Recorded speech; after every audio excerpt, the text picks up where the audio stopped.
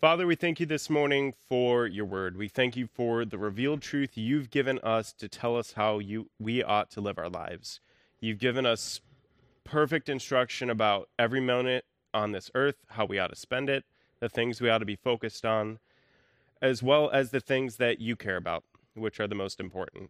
Because, Lord, our eternities are going to be based upon how we choose to live our life, not in terms of our salvation, because that's already been a decided matter, but rather, Lord, how the level of authority we have in the coming kingdom, ruling and reigning with you, the responsibilities that we're going to have, that's going to be based upon our obedience. So I thank you, Lord, for giving us good instruction on these matters. Among other things, those are all things that I'm grateful for.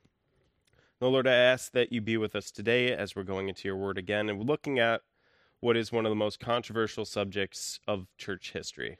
And I ask that you give us wisdom. I also ask that you guide us through that and give us discernment, as I always ask. I pray for this in Jesus' name. Amen.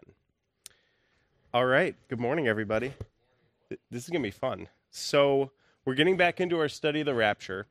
Just so everybody is clear, we're back into we'll call it a sub-study of the subject of imminence. Now, imminence, just by way of reminder, I'm going to do it every week, is the idea that we have an expectant coming of the Lord that we're looking towards. We know that he is going to come at some point before the tribulational period begins. So we believe he could come any moment from this moment in time until the beginning point of that tribulational period. People disagree with that. One of the main arguments that you're going to hear from people is that, well, obviously the church has to go through the tribulational period because we know Israel has to.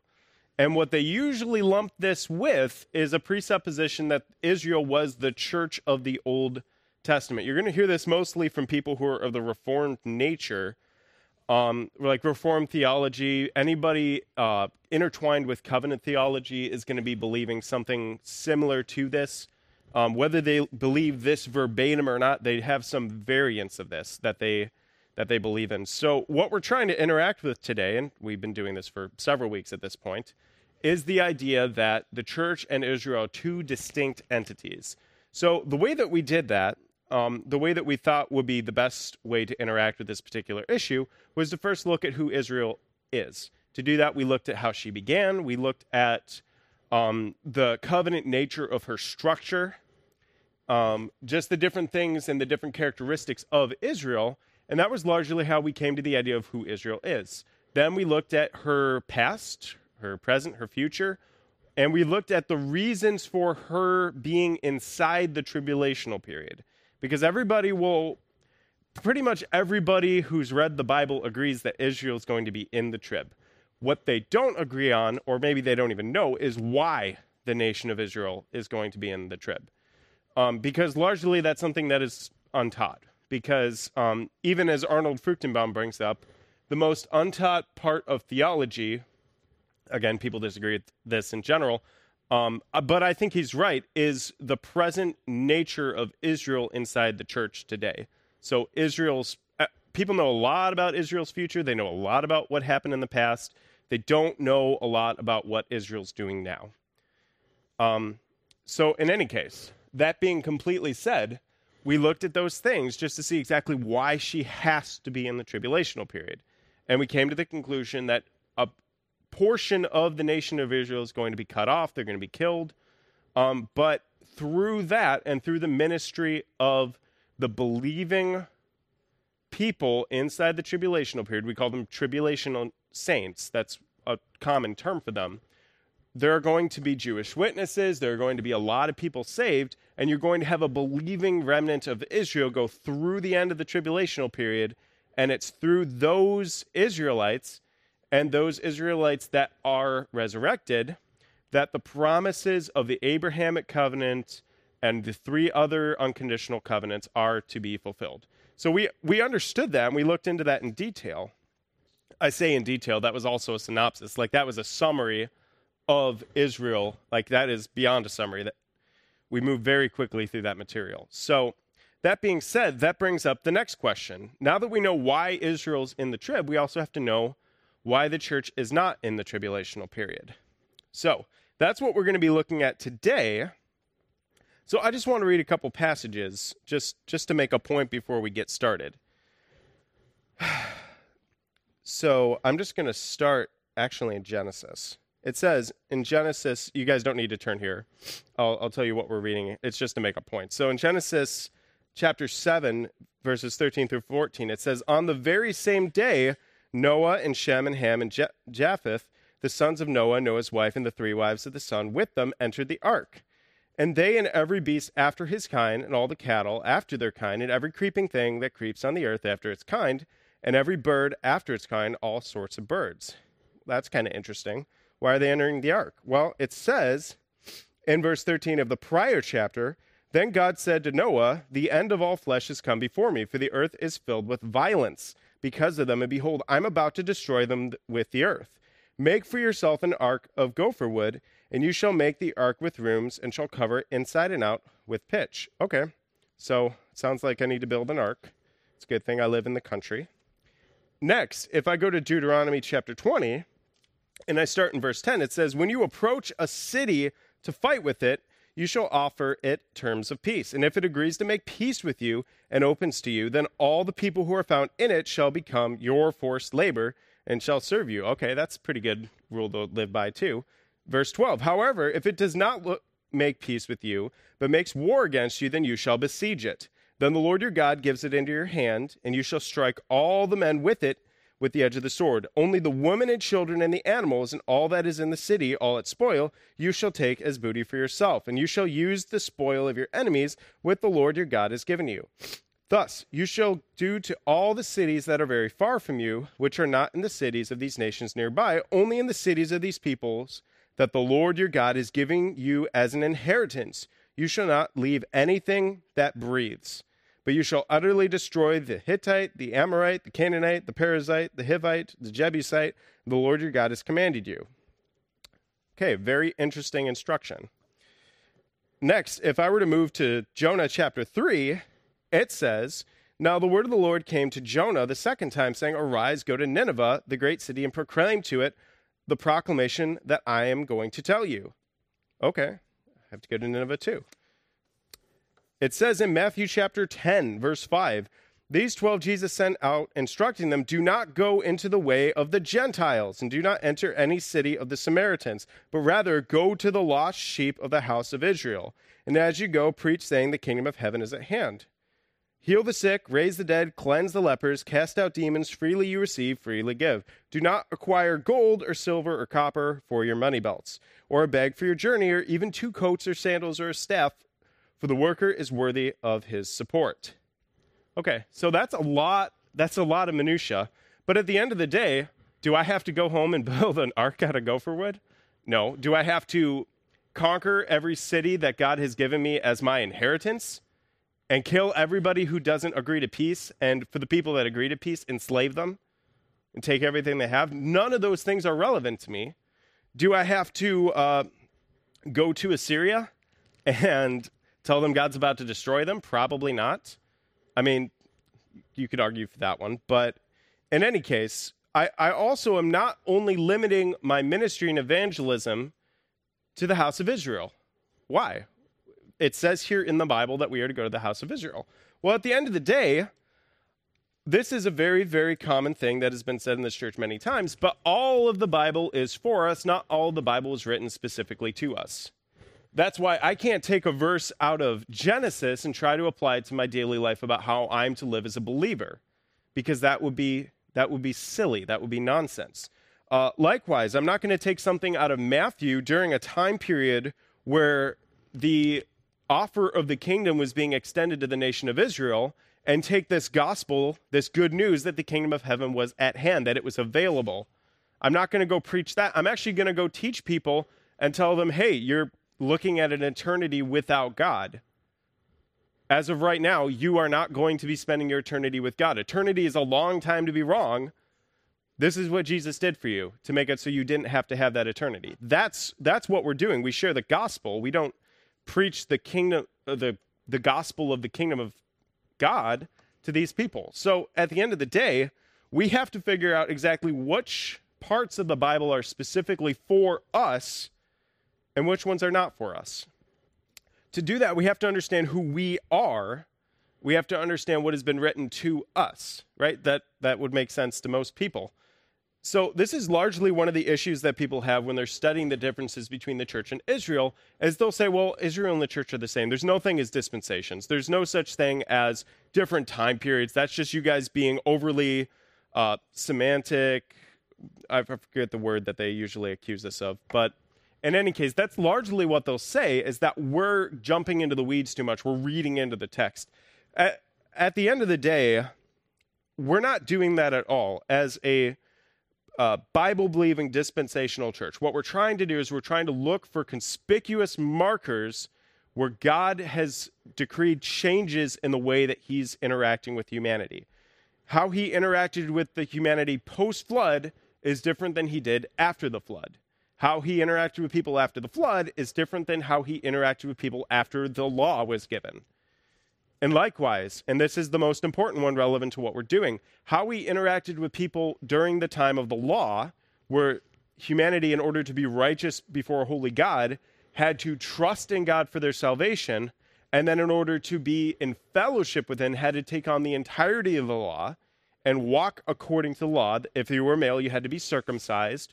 There were a lot of things involved in that in order to become an Israelite. You had to proselytize yourself. How you become a member of the church is simply by believing. You simply just have to trust in what Jesus did for your salvation. Drastically different than all of the hoops you had to jump through to become an Israelite. Now, what's interesting about that is that we're not reading anything into that at all. We're looking at what God has said. We're looking at the book of Hebrews in context. We're looking at the book of Galatians in context. Romans in context, and we're coming to this conclusion that we are not under law, we are under grace. And so, in order for us to understand why that's the case, we need to be looking at the differences between the church and Israel. And through that understanding, we come to the conclusion that we are not going to be in the tribulational period. So that being said, how do we come to that conclusion? Well, we've been looking at a few different things. We looked at the fact that even after the birthing of the church, Israel and the church were never considered synonymous terms. There's one passage that people go to try to prove that they are synonymous, and even that one is conspicuously not so in the Greek, which would be Galatians 6:16. We're not even going to be getting into today. We looked at the idea that the church is a distinctively new entity. So we looked at how it started and a few other things. We looked at what it was built on. We looked at the fact that it is built through the new covenant, at the ratification of that covenant, but it was not originating until after the ascendancy of Christ, after he went to heaven. But what's more is that the church did not even start, as we looked at last week, which until the Holy Spirit was given to her at Pentecost. We actually looked at that in Acts chapter 11, where they said that was the beginning of the church at the moment they were given the Holy Spirit. Now, we looked at the fact that there were a few differences in how things were done at the beginning of the church, because what God was trying to do is he was trying to enforce and validate the authority of the apostles by giving them the authority to join the different people groups together to show that there was no distinction in the church. There wasn't a Jewish church, there wasn't a Samaritan church, there was just the church, the body of Christ, joined through what Christ did on the cross, baptism of the Holy Spirit at the point of faith. That one church is what God was building. Because again, God is the one that was building this church. Now, where we left off was in 1 Corinthians. So we're actually going to pick up on this idea of Christ's body. If you would like to turn your Bibles, please, to the book of Ephesians chapter 4. That's where we're going to be jumping back in at. That's where we left off last week.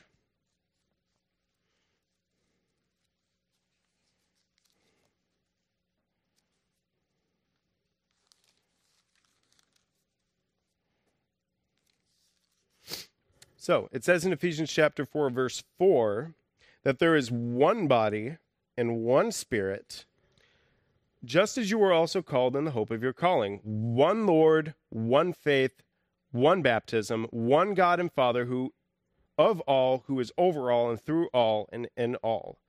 Because at the end of the day, like I was saying, there is no distinction. There isn't some separation within the church. People have also fallaciously thought, based upon certain verses like this, and looking at the New Testament, that there had to be only one church in every location, that there had to be a Detroit church. Okay, there's already a Detroit church. Don't make another one. Go to a different city and make a different church. Like, there have been people that have taught that. A lot of Anglican churches went that direction, among other ones. But in any case, we don't need to get into that. It says in verse 12, why did he do all this stuff? For the equipping of the saints for the work of ministry, to the building up of the body of Christ. Because that is the purpose. That is why.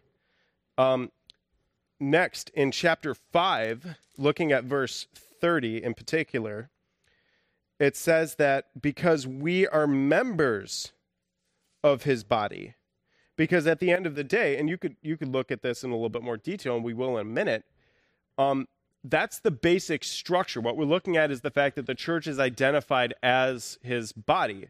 This is drastically different than what was taught about Israel. Israel was never referred to as this. This is, again, what we're trying to do is we're trying to observe in summary form what the church is, who she is in Christ, and then what we're going to do is we're going to draw an exceptionally discernible dividing line between the two, because that's what I'm trying to accomplish today. And I think it's easy to do that from Scripture. You can see that by and this is cherry picking. This is not all the verses that pertain to the subject. This is just what I decided to put on for the sake of emphasis. If we move to the book of Colossians, just a little bit farther forward, in chapter 1,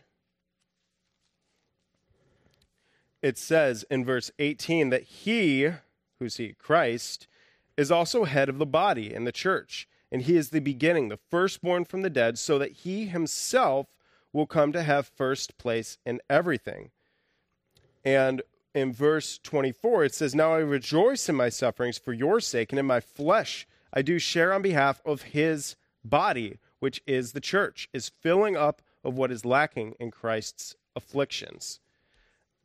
And it says in chapter 2, verse 19, we'll actually start in verse 18, it says, let no one keep defrauding you of your prize by delighting in self-abasement and the worship of the angels, taking his stand on visions he has seen, inflated without cause by his fleshly mind, and holding fast to the head, from whom the entire body, being supplied and held together by joints and ligaments, grows with a growth which is from God. Why is it from God? Because God, Christ, is the one that is building this church.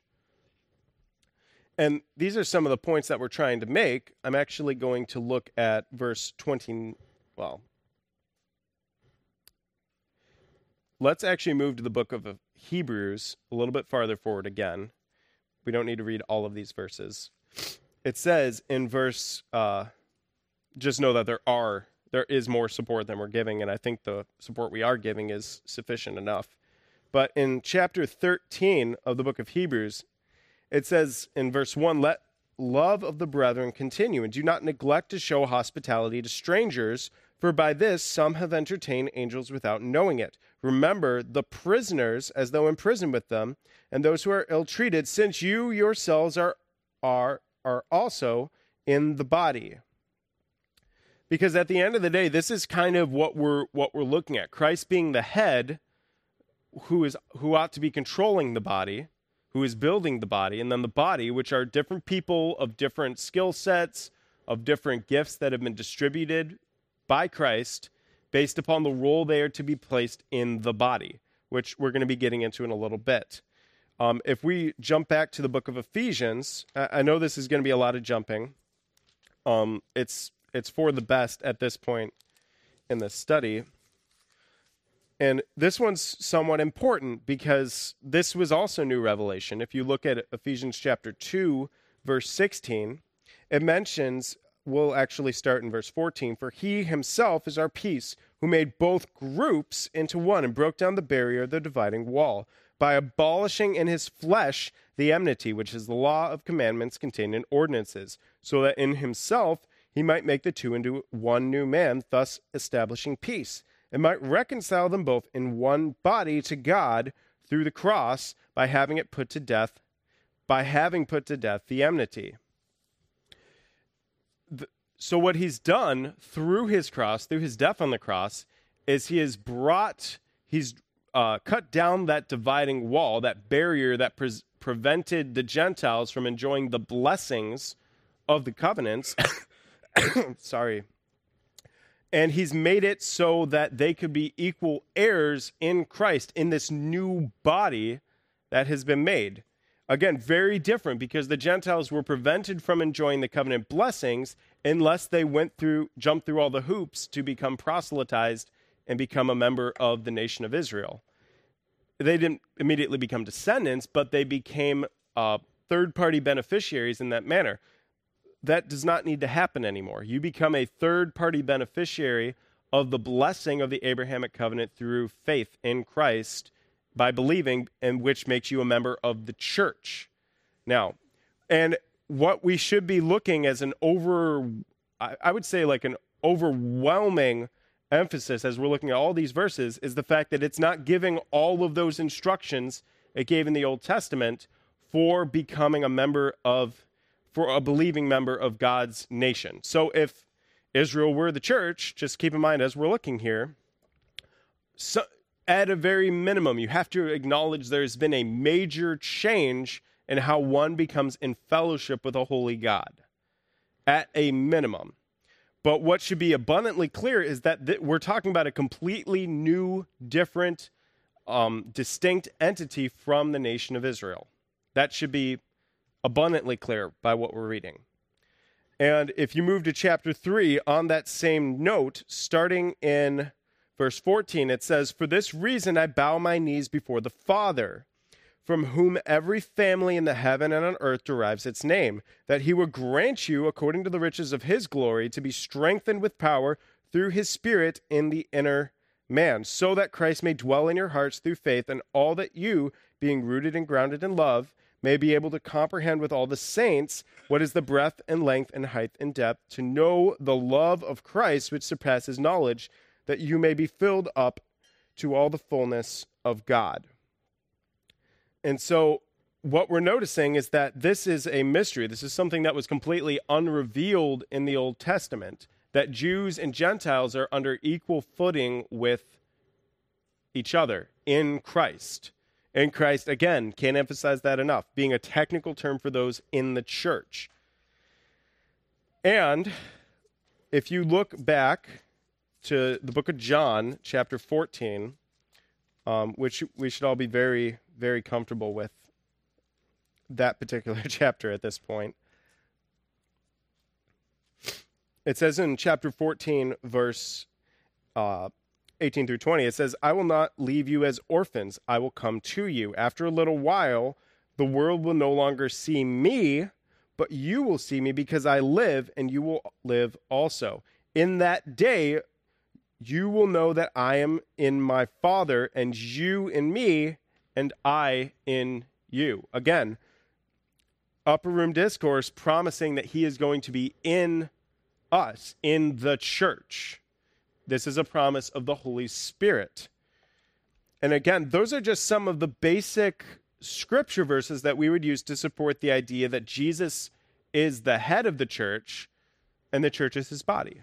Jesus is building this church, and each individual person becomes a member of that body, given specific gifts to serve a purpose within that.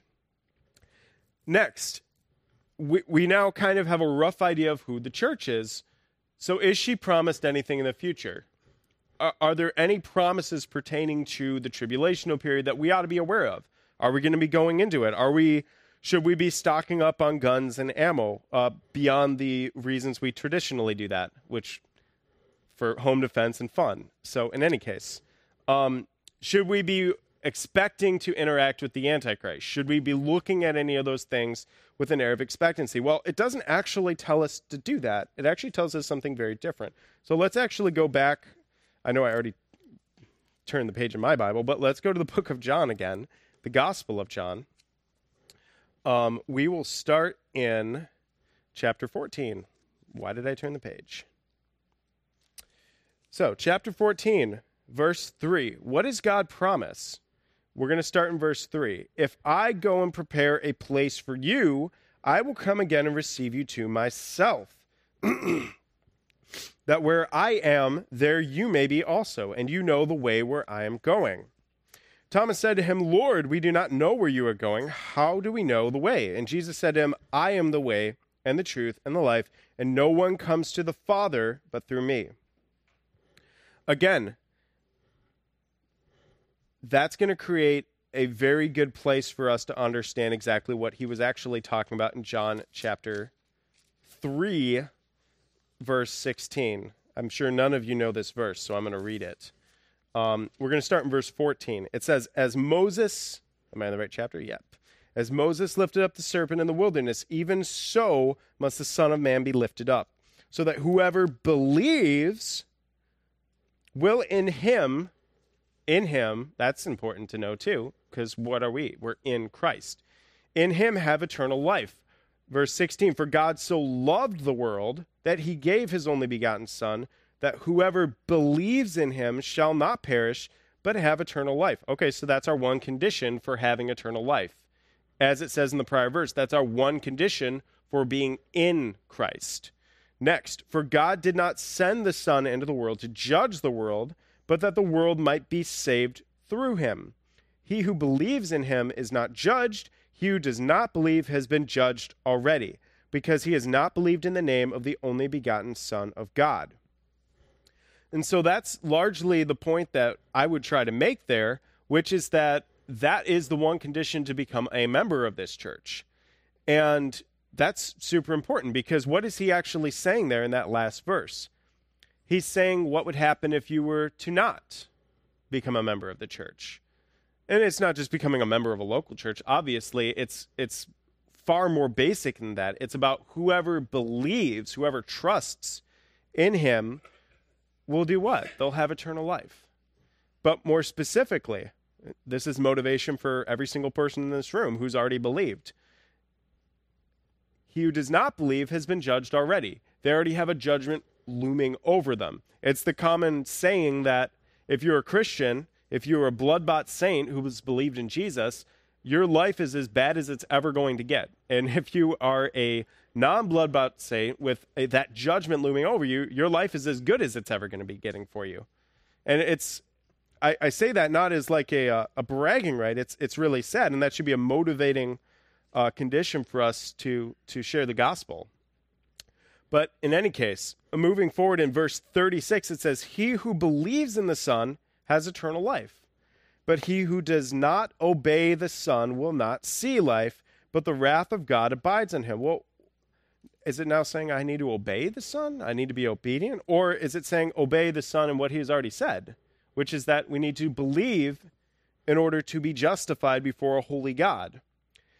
It says, if we move forward into chapter 5 of the same book, we're going to be reading verse 24, where it says, truly, truly, I say to you, he who hears my word and believes him who sent me has eternal life, but does not come into judgment, but is passed out of death into life.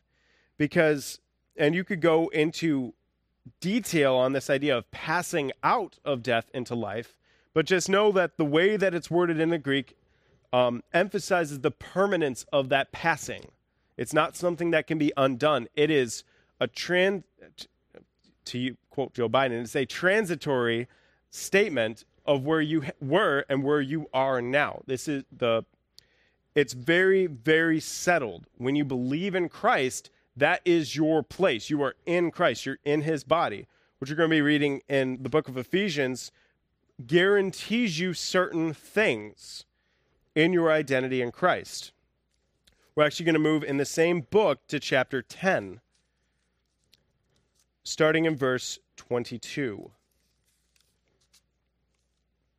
It says, chapter 10, verse 22, at that time the feast of dedication took place at Jerusalem, and it was winter, and Jesus was walking in the temple in the portico of Solomon, and the Jews then gathered around him and were saying to him, How long will you keep us in suspense? If you are the Christ, tell us plainly." And Jesus answered them, "I told you, and you did not believe. The works that I do in my Father's name, these testify of me. But you do not believe because you are not of my sheep. My sheep hear my voice, and I know them, and they follow me. And I will give eternal life to them, and they will never perish, and no one will snatch them out of my hand."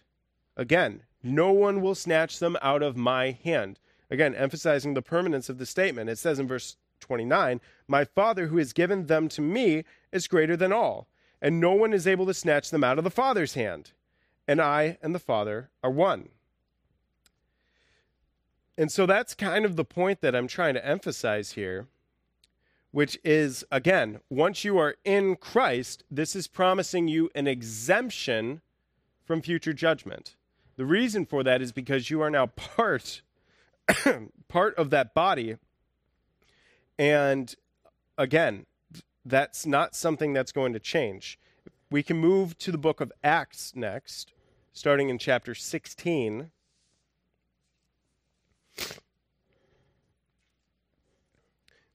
And we're going to be looking at verse 30, going into 31. It says, "And after this, he brought them out, and he said, 'Sirs, what must I do to be saved?' And they said, 'Believe in the Lord Jesus, and you will be saved, you and your household.'" Again, one condition for being saved from eternal wrath, the eternal wrath of God, because Jesus already paid that penalty for the Christian and the unbeliever. But the one condition of finding retribution and reconciliation with a Father, a holy God, when you are not holy, is this trust, is in this belief in Jesus. And then the efficacy of his sacrifice is then applied to the believer, the new believer. Because again, you could get into the weeds. You could get into a lot of Calvinistic things too there, but that's the one condition that is conspicuous in the word, which is that we trust, that we believe in him. Not just believing he exists, but rather believing in who he said he was, his sacrifice on the cross, and the efficacy of that sacrifice for our sins. There's no sin that his blood cannot cover. So, moving on to the book of Romans, which is a fitting note to put a bow on that, which would be chapter 8, starting in verse 37. It says, "But in all these things we overwhelmingly conquer through him who loved us.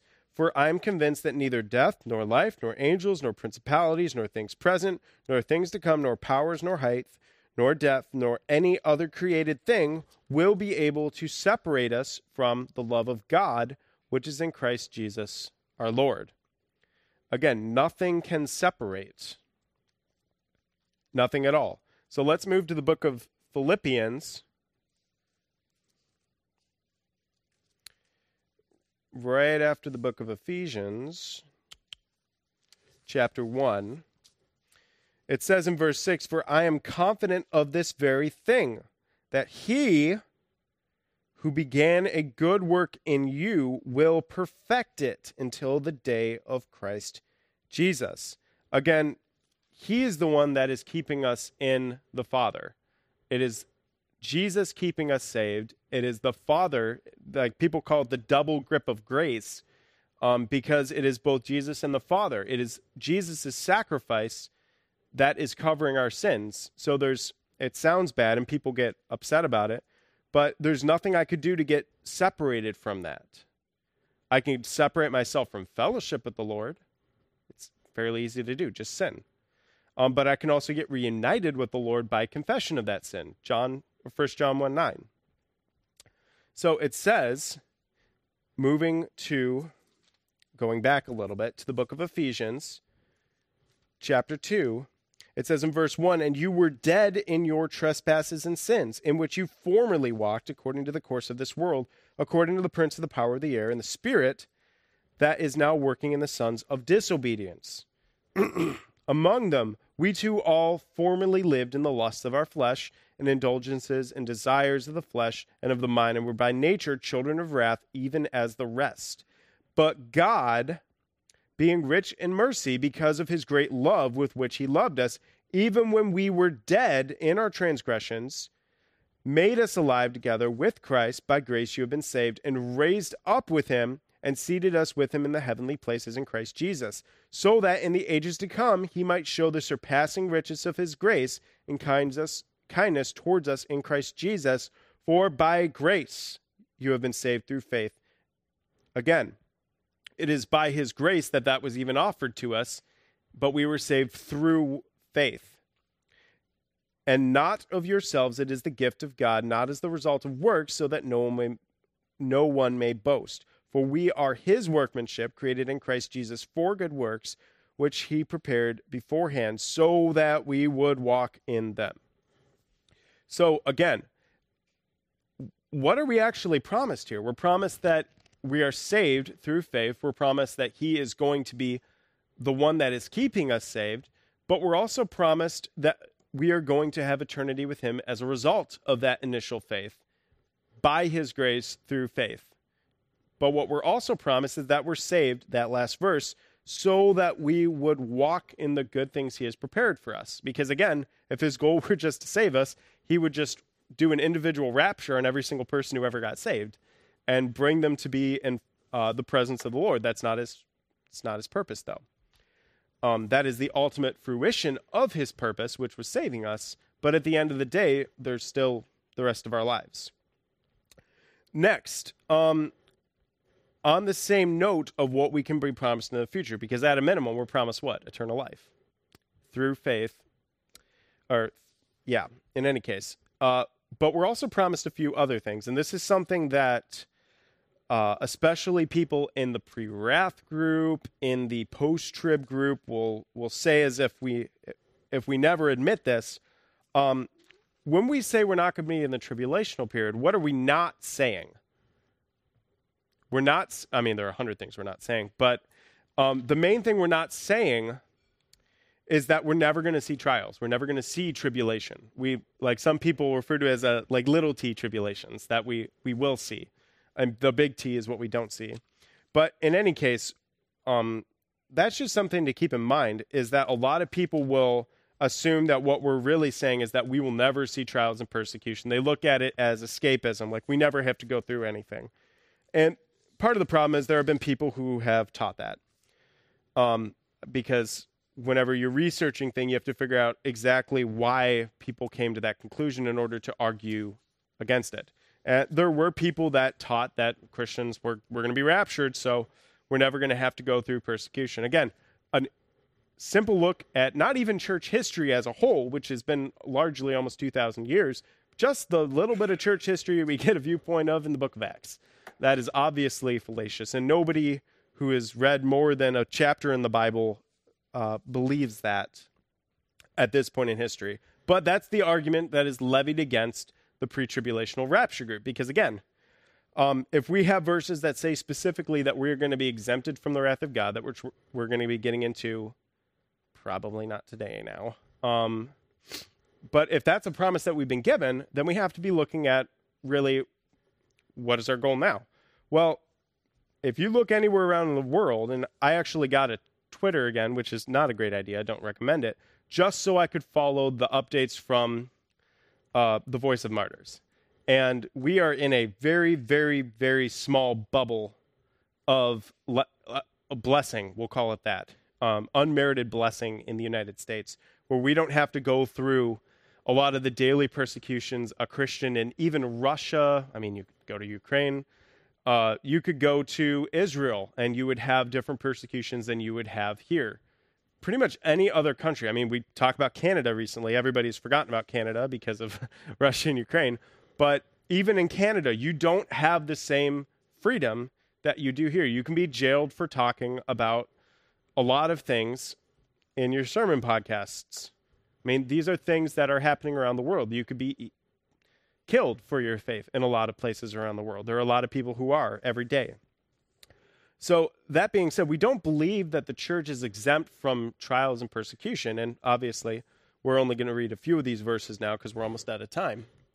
But we're promised from a specific form of trouble, this time of Jacob's trouble, this promise of a future 7-year tribulational period that we're going to be getting into probably next week at this point. So let's look at a few verses that would support the idea that the church is not promised an exemption from trials and persecution. So it says, if we look at the book of John, chapter 15, we're going to be reading verse 20, which is that, remember the word that I said to you, a slave is not greater than his master, and if they persecuted me, they will also persecute you. But if they kept my word, they will keep yours also. Because again, he's not saying you might face persecution. He's saying you will. Now, the persecution we face in the U.S. may be, we might not be burned at the stake or any of the other things that are still sadly happening around the world today to Christians. But that could also change. So, I mean, just keep in mind, we're in a very unique bubble. U.S. has not existed very long. So it's not to say that this bubble is permanent, which is what a lot of people assume. So we will actually move on to the book of Romans. And people often focus on the glorification attributes of the book of Romans in chapter 8, but they miss the point that a lot of this is talking about trials that the believers are going to be going into. So in verse 18, it says, for I consider that the sufferings of this present time are not worthy to be compared with the glory that is to be revealed to us. For the anxious longing of the creation waits eagerly for the revealing of the sons of God. For the creation was subjected to futility, not willingly, but because of him who subjected it in hope, that the creation itself also will be set free from its slavery to corruption into the freedom of the glory of the children of God. For we know that the whole creation groans and suffers the pains of childbirth together until now. And not only this, but we ourselves, having the first fruits of the Spirit, even we ourselves groan within ourselves, waiting eagerly for our adoption as sons, the redemption of our body. For in hope we have been saved, but in hope that is seen is not hope, for who hopes for what he already sees? But if we hope for what we do not see with perseverance, we wait eagerly for it. So, sorry. We'll move to the book of Philippians, chapter 1, and this is where we're going to close today.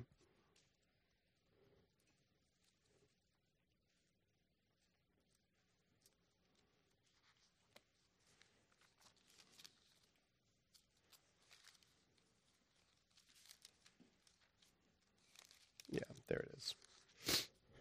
It says in chapter 1, towards the end of the chapter in verse 29, for to you it has been granted for Christ's sake not only to believe in him, but also to suffer for his sake, experiencing the same conflict which you saw in me and now hear to be in me. So, and we're going to be emphasizing this point a lot more next week, especially going into the differences and the distinctions between the church and Israel. But we are promised persecution. We're promised trials. Again, what we have right now is pretty unique. So we don't in any substance or capacity believe that Christians are exempted from any of those things. We live in a fallen world. There are really bad things that happen every single day because of the fact that we live in a fallen world. We're sheltered from a lot of those things in this country, but a brief look outside of the country and you realize we're not the norm at all. And there are Christians that ought to be prayed for every day because of what they're going through.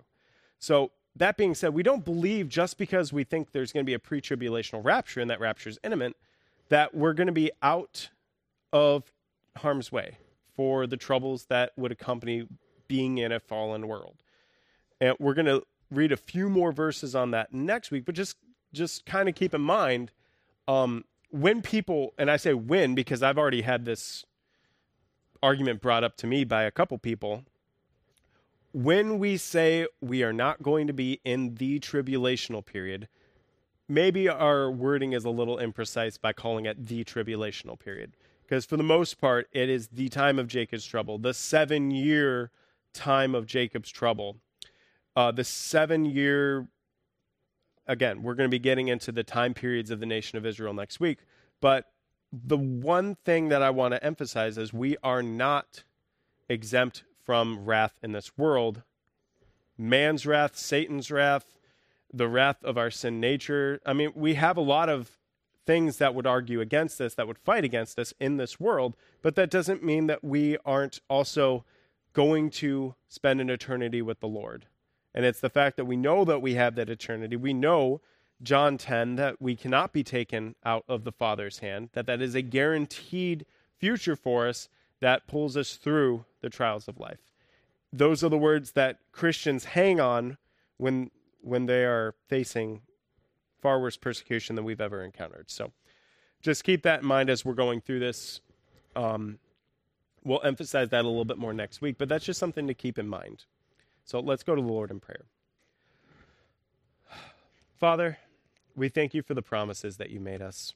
We thank you for the promise of your Son, which you gave all humanity, the fact that you brought him, the fact that you died on the cross for humanity that did not deserve you, the fact that you died in our place as our substitution, and the fact that you have made a sacrifice that is big enough for every single person who has ever lived and will ever live. And we thank you also that to become eligible for this, it is something as simple as just trusting in you and believing in God for that salvation. We thank you for this, and we thank you that the bar was that low. It's something that I'm grateful for. And we also thank you that once we are saved, that you have also given us the directive to walk in the Spirit, to do things through means of the Spirit, so that we can shed off the old man and take the new man. We thank you for these things. We thank you for also enabling us to do that through the power of the Holy Spirit as we move forward in our lives. We thank you for the promise that we will be going through for tribulation, that we would learn of your provision through those trials that we go through. But also, Lord, we thank you for the promise that we will not have to go through the time of Jacob's trouble. We thank you for this, and we ask that you be with us in the service to come. In Jesus' name, amen.